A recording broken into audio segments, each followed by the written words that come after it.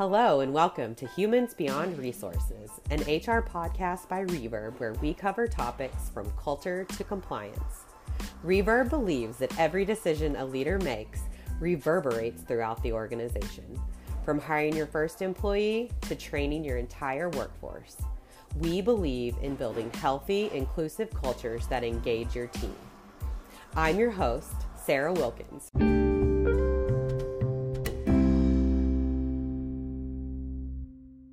Welcome back. In today's episode, we are talking about creating a culture of caring and a human-friendly workplace.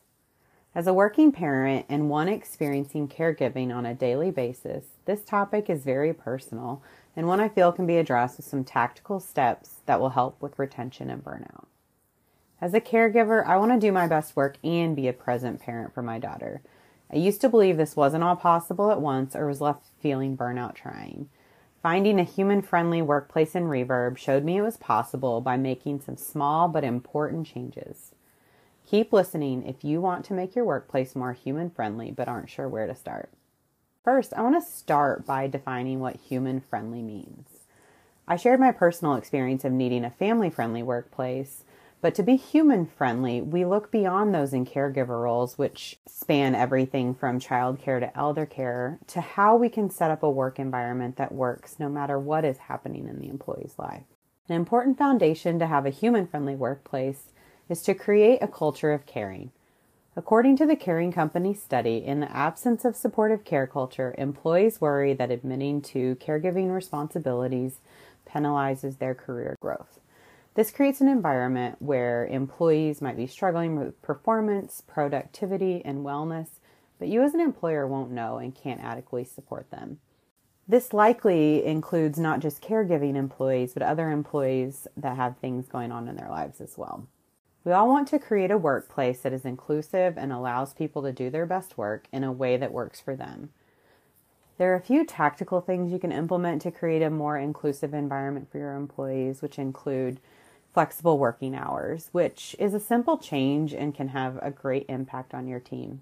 Providing flexibility on when someone signs on to work or is available allows those with other responsibilities to do things like pick up children from school or take elder parents to a doctor's appointment without fear of being seen as not available or not productive. To help make this successful, ensure you create an asynchronous work environment that allows people to stay informed and pick up work without needing to meet or leave someone out. Second, look at your leave policies and make sure they are inclusive. The U.S. does not offer family leave, caregiver leave, or bereavement leave at a national level. While some states are implementing their own state-level programs, there's still a large gap to fill. As an employer, you can set up leave policies that are inclusive. For example, have a new parent leave policy that's inclusive of anyone in a caregiving role associated with a new birth or adoption, not just a birthing parent. Or you can implement a bereavement policy that is more broadly defined as all immediate relationships versus immediate family. You can also include pregnancy loss and miscarriage in your bereavement policies to support employees going through difficult fertility journeys. I interviewed a couple Reverb team members to hear how they've helped Reverb or other clients create a human-friendly workplace. First up, I'm talking with Michelle Fink, Reverb's Director of Operations, on how she set up Reverb with a more asynchronous work environment to support our flexible working schedules. Our team at Reverb is spread across time zones and provides a flexible work environment, so having these mechanisms in place was important. Michelle, what did you do at Reverb and what other recommendations do you have for companies in similar situations? I have a few key things that we've done that I believe have the highest impact for the team. And the first thing is ensuring we have the right tools in place. We started with a free CRM, HubSpot, and Google, which has all the collaborative tools you might need to start out. And as we prepared for growth and as we were financially able, we've added on more tools that enable that remote work and work that is collaborative. So things like Slack for quick messaging and less email. We use PandaDoc, which is our contract software that integrates with our CRM. And my current obsession, Notion, which started as a project management tool, but we use it for so much more now. And whatever the tools may be that meet your business needs, having these tools that serve as a vehicle for virtual collaboration, it's reduced meetings for us, and it can eliminate some meetings altogether. So everyone can jump in during their working hours and contribute, so everything keeps moving along, and we're no longer waiting on the next meeting to continue progressing, and we're not waiting on someone to send an email update. The first thing, the tools you're using, is something you want to take a look at. I love that you shared that, because just yesterday we had an example where we were able to eliminate a meeting because of our tool like Notion that we're using to keep track of status and updates and things like that. So anyone can go in anytime and get the information they need. And I'm sure everybody's excited to get that hour back on their day too. Yeah, I love hearing that. And the next thing I focus on is documentation. And sometimes it can be documentation of the way you're using the tools together, but mainly documenting processes or policies to ensure you're working in a time zone agnostic way. And we make documentation accessible to anyone who might need it, and we give access and visibility to as much information as possible, and within reason, of course, taking into account any confidentiality concerns. But this allows individuals to self-serve, and if everyone knows to be using the tools in the same way, it can be very effective. Documentation is an ongoing responsibility, though. Maintaining these takes time, but it's so important, and it empowers employees, it supports their autonomy, and it supports the business and continuity of the business. So I'm constantly working on updating documentation of our processes and making more and more resources available. One thing I wanted to share that we've always done and improved upon year over year is documenting our internal rhythm of business. And I believe it's critical to creating an asynchronous workplace where we don't rely on any one individual to remember these recurring items that they own or that others own that need to be taken care of to keep the trains running, so to speak. It's all documented and calendared.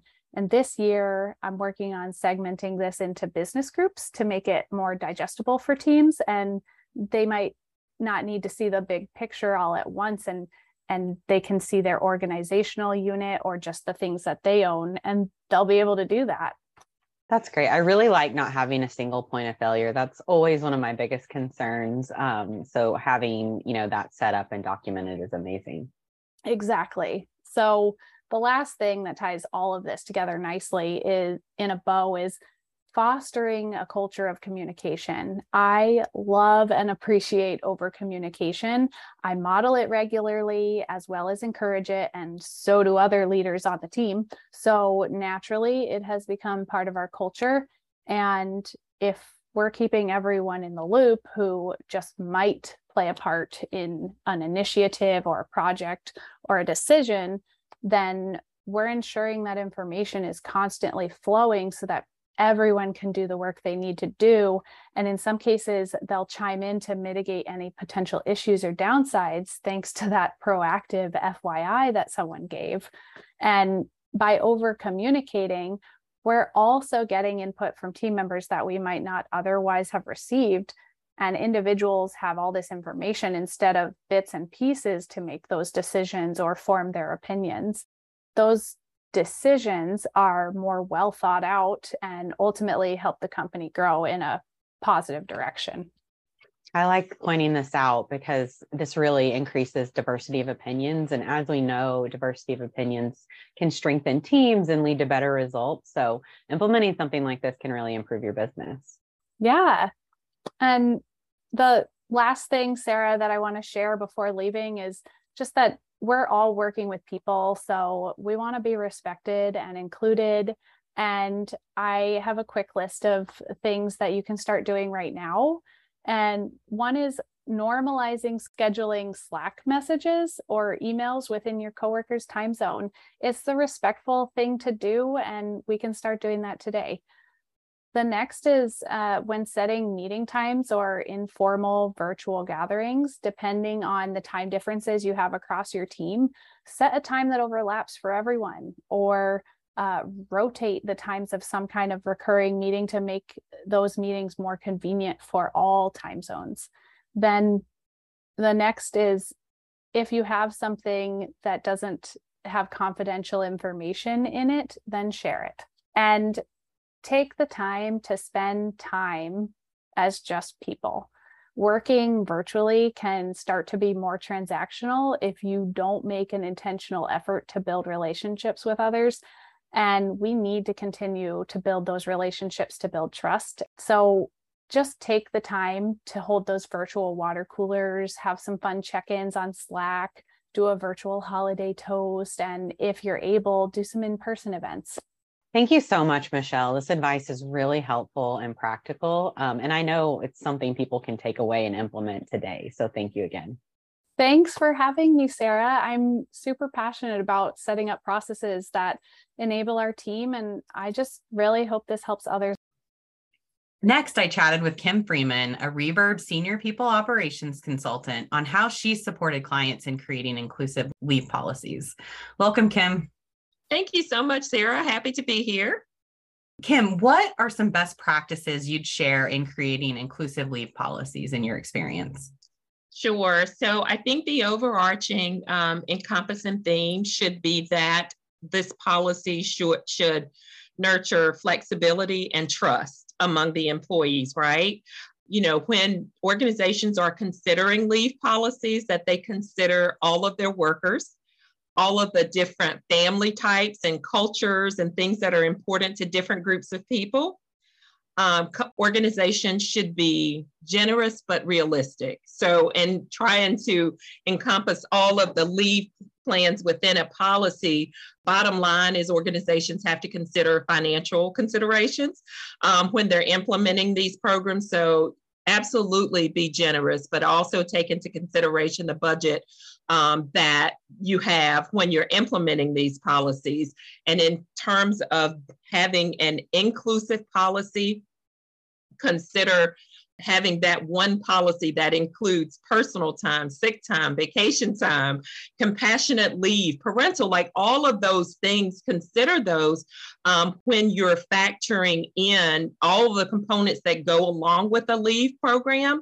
Consider those things so that you nurture that spirit of trusting your employees to do the right things in terms of requesting time off, because in times past and years past, a lot of times when organizations had separate leave plans, like for example, sick leave versus vacation, when you have just a bucket of time rather than saying, oh, I have sick time, so I'm just going to call in and I'm going to take sick time, even though I'm really not sick. So when organizations consider PTO or having that one bucket of time, it encourages employees to use their time. And, you know, with post-COVID and all of the things that went along with COVID and employees getting burned out and all of those things, having that one bucket of time and having leaders who are supportive of having the one bucket of time, also encouraging their employees to take time away from work so that they can decompress and they can recharge and be ready when that leave time is over. Pointed out so many good things. And I love how, just workers in different stages of their lives or Absolutely. What families look like. And then the trust is huge. I think absolutely. I was talking to someone recently about bereavement leave and just not requiring your employees to tell you who they lost and trusting that they're using the time because they need it. So I think I really love that you pointed out, just having trust in your employees. Absolutely. That is a factor that oftentimes gets missed when employers are creating these plans. And, you know, oftentimes they go into it as though we don't want to spend X amount of dollars because we know employees are going to abuse it. Like, you don't want to go into it with that mindset. You want to go into it that the mission that the organization is on is important to the people who are working for them, and that they're going to use their time wisely for whatever reason they choose to use it. Absolutely. Thank you. What is something that companies often miss when setting up these leave policies? Sure. So one thing in particular regarding parental leave is to have that gender neutral policy as opposed to having paternity leave and maternity leave. Let's just call it parental leave. Because oftentimes when you set it up with paternity versus maternity, oftentimes you miss a big segment of the population, those employees who are adopting. And so you want to make sure that you have, the language. Yes, it's gender neutral when you say parental. However, it's also inclusive of all family types. So that's one piece. And then one huge piece of the parental policies that are missed is compassionate leave. So if a family has a pregnancy that does not result in having a baby, and just giving families, employees, the opportunity to process through that grief. That's a piece that I've seen in a number of policies that have been missed, or even adoptive families where the adoption falls through last minute, just providing that extra time for them to process through that. Thank you for pointing that out. And that's absolutely something I think that is missed, but it's still something so important for people to be able to take the time away and process that loss. Absolutely.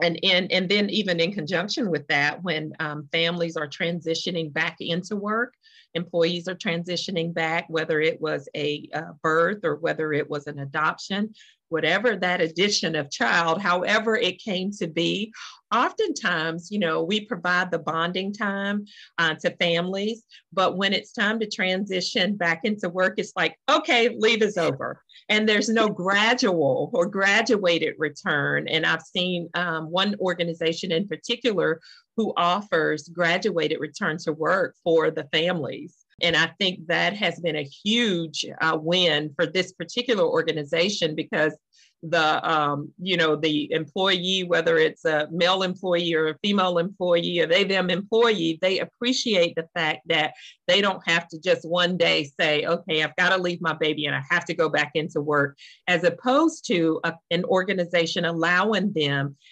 up to a certain number of PTO hours to still transition back into work, because maybe there's a concern with childcare. The childcare is only available 20 hours for a certain period of time and that sort of thing, or even just leaving the baby in a daycare setting and the family is not ready for that. And so maybe they're ready for 10 hours a week or 20 hours, but just being able to not have to be forced into returning right away, and starting a child in daycare and all of those things. So that's another piece, that graduated return to work for parents. Yeah, that brought me back to 6 years ago when I was returning to work after my leave. And just having that time, it's a hard time, right? To come back and to go full force back into work. And so being able to come in part-time or work out a schedule to get yourself up to, back to that full time, if that's where you want to be. Absolutely. Absolutely. Thank you, Kim. Any other final thoughts you'd like to leave us with? I think the only thing I would say is how I started. So how I started the messaging. Let's nurture flexibility and trust. Let's do that. Let's consider all workers, whether it's temporary, part-time, full-time, whatever that is, all worker categories and all family types. And then also let's be generous, but also let's be financially responsible or fiscally responsible and be realistic based on our budgets. Great. Thank you so much, Kim. This is really great insight. I know many companies can kind of take these things and put them in place at their company. So thank you. Absolutely. You're very welcome. Finally, I talked to Reverb CEO, Michaela Kiner, on how to create a culture of caring and spread that throughout the organization. Welcome, Michaela. Thanks good to have you. Me. Yeah, absolutely. Michaela, Reverb has the culture of caring. How have you incorporated that into the culture? Yeah, I love this question because we spend so much time together at work. And so I just think how we treat one another is so important. The first thing I think is really, it is just emphasizing that. And for us, we've made kindness one of our values. And so I think actually having something in the values itself that speaks to how people treat one another and what that expectation is really important. Also looking for that when we interview and when we hire, to make sure that it is priority for everyone that we bring onto the team, just like it is for us here in the organization. And then I think just even really small actions make a difference. And so recognizing people, thanking people, making sure that there is a safe space for people to share if something difficult is going on for them, either at work or personally. And just making sure that we're really here to acknowledge that and give people the time and space and support that they need to just, kind of deal with everyday struggles and challenges. That's great. Thank you. And I think all those things really point to creating kind of a psychologically safe workspace, and having that culture of caring leads to safety at work. Yeah, it really does. And I think it's interesting. I can't remember when psychological safety, when that exact term was coined. And so, I think there are things that are important and have been important. And then that framework really crystallizes it and helps have, almost more intention or more of a methodology. But you're absolutely right. Just creating that safety, as you said, is really key. And then I think of the opposite of like, who would want to work anywhere that did not have psychological safety, or why, right? Why would we make that choice, assuming that we have a choice to make? Yeah. And then my last question is, do you have any advice for leaders on how they can create a culture of caring and ensure it spreads throughout the levels of the organization? You mentioned a couple things previously, but anything else you would share there? Yeah, I think that the biggest thing when it comes to leadership is really role modeling. So that idea of walking the talk. And I think this is hard for some leaders though, because we might be good at demonstrating or expressing care for others, but this is where also taking care of yourself is really important. And so showing people that you do take vacation, or, maybe it's that you're not on email weekends and evenings, or when you're sick, you're not coming to work, right? And so some leaders push themselves really hard. And I think it's easy to forget that people are listening not only to what you say, people are really watching your behaviors, and it does give them permission to do the same. So just a quick story, but I did kind of my own 360 feedback a few years ago now.